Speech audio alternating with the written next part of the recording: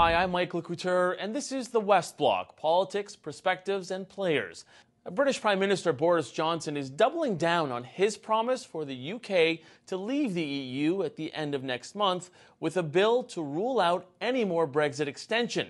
Johnson won a majority government earlier this month with a promise to be out of the EU by January 31st.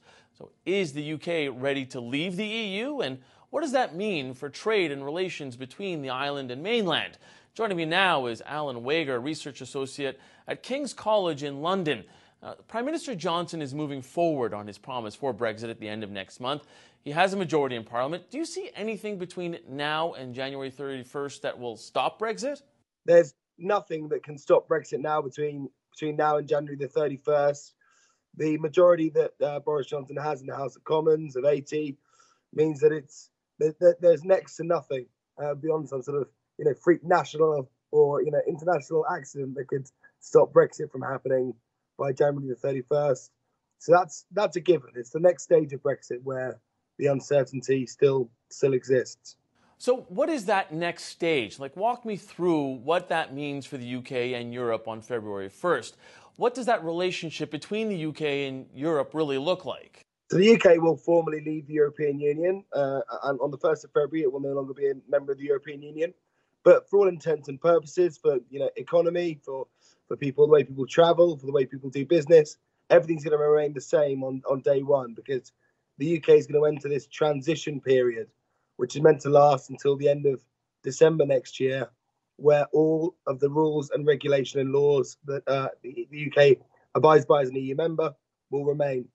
It's in that period, and at the end of that period, that the problems might come if we haven't reached a new trade negotiation, a new trade deal with the European Union. So for the first year, that's the room that Boris Johnson has to play with to try and negotiate a new outcome. After that, you set this deadline. After that, then things get more difficult potentially.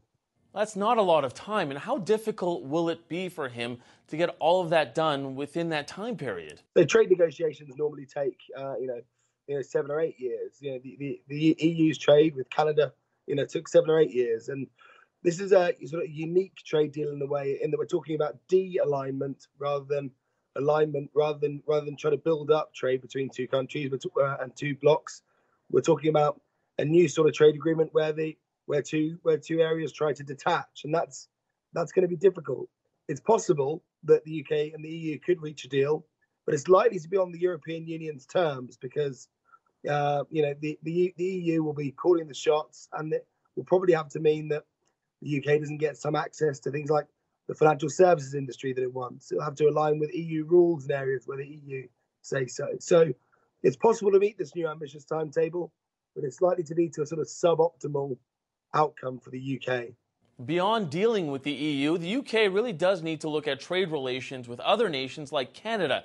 So what does that kind of negotiation look like, and where is that on the list of priorities? Well, the first thing to say is it's difficult to create new trade agreements with third countries if the UK hasn't yet resolved its trade relationship with the European Union.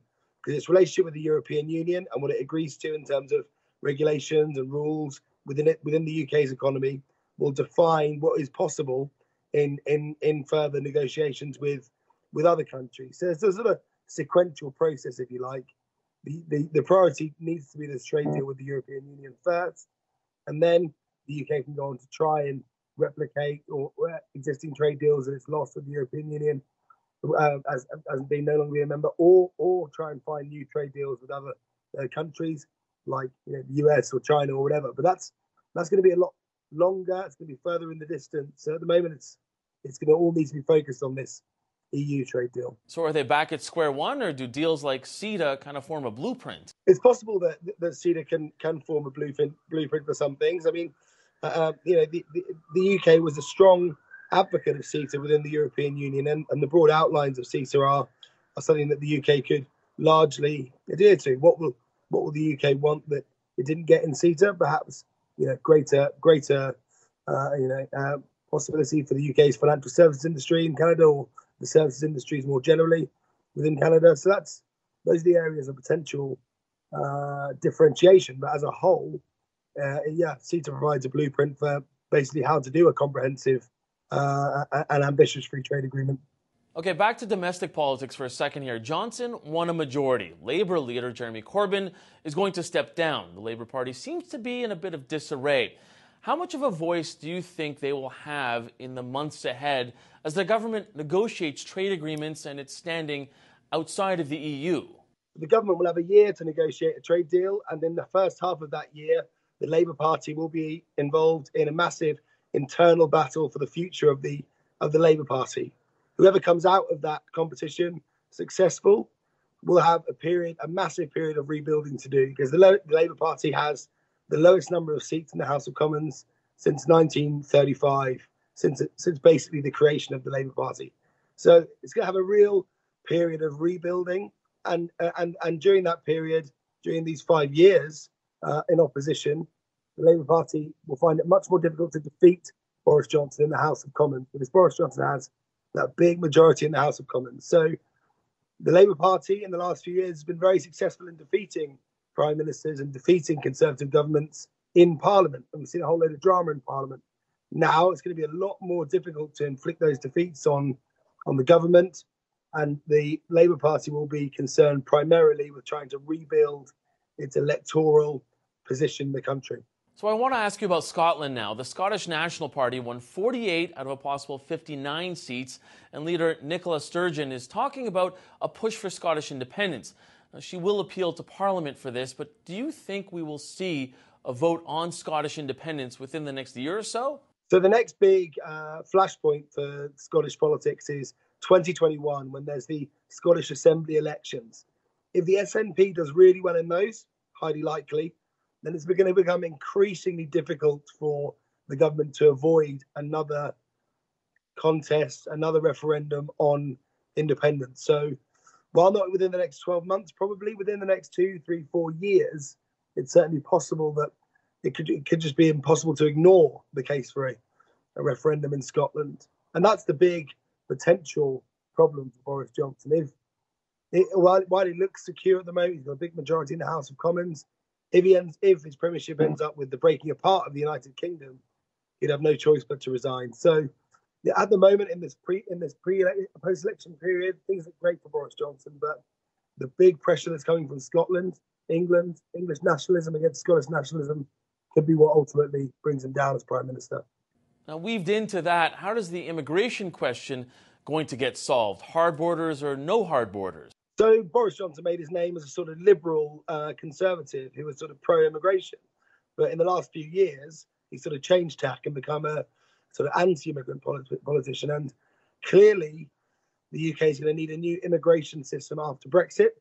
And the Conservative Party have made clear that that's not going to be able to prioritise EU migrants over non-EU migrants. So it's going to be a system that reduces the amount of immigration overall.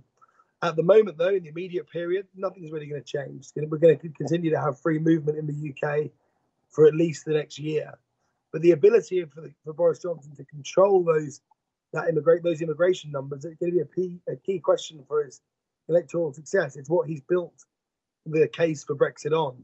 The idea that after Brexit, the UK will look a lot more like the sort of immigration system that Canada or Australia has than the one that we enjoy at the moment as a member of the European Union.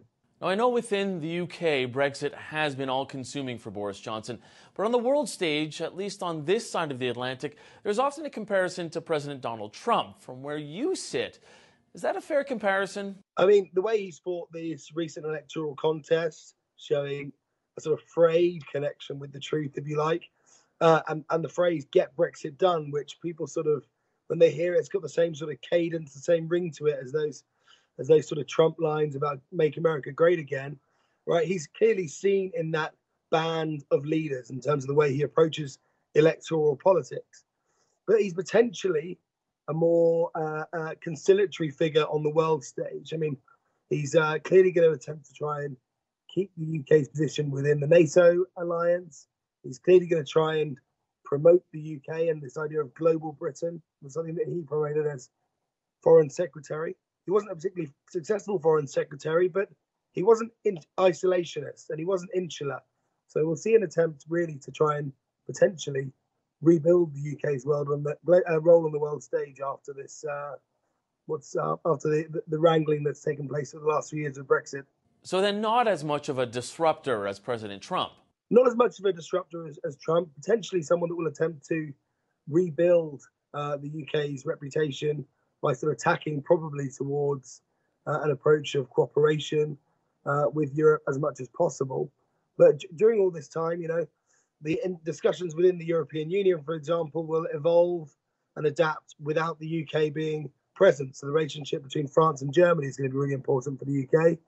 The UK is not going to be in the room, but the UK's there will be an attempt to form relationships, particularly with those Commonwealth countries, and that's going to be something that's a key part of the narrative of the UK not needing the European Union. The UK can move towards, for example, countries like Canada.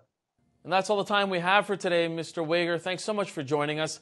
For the West Block, I'm Mike LeCouture.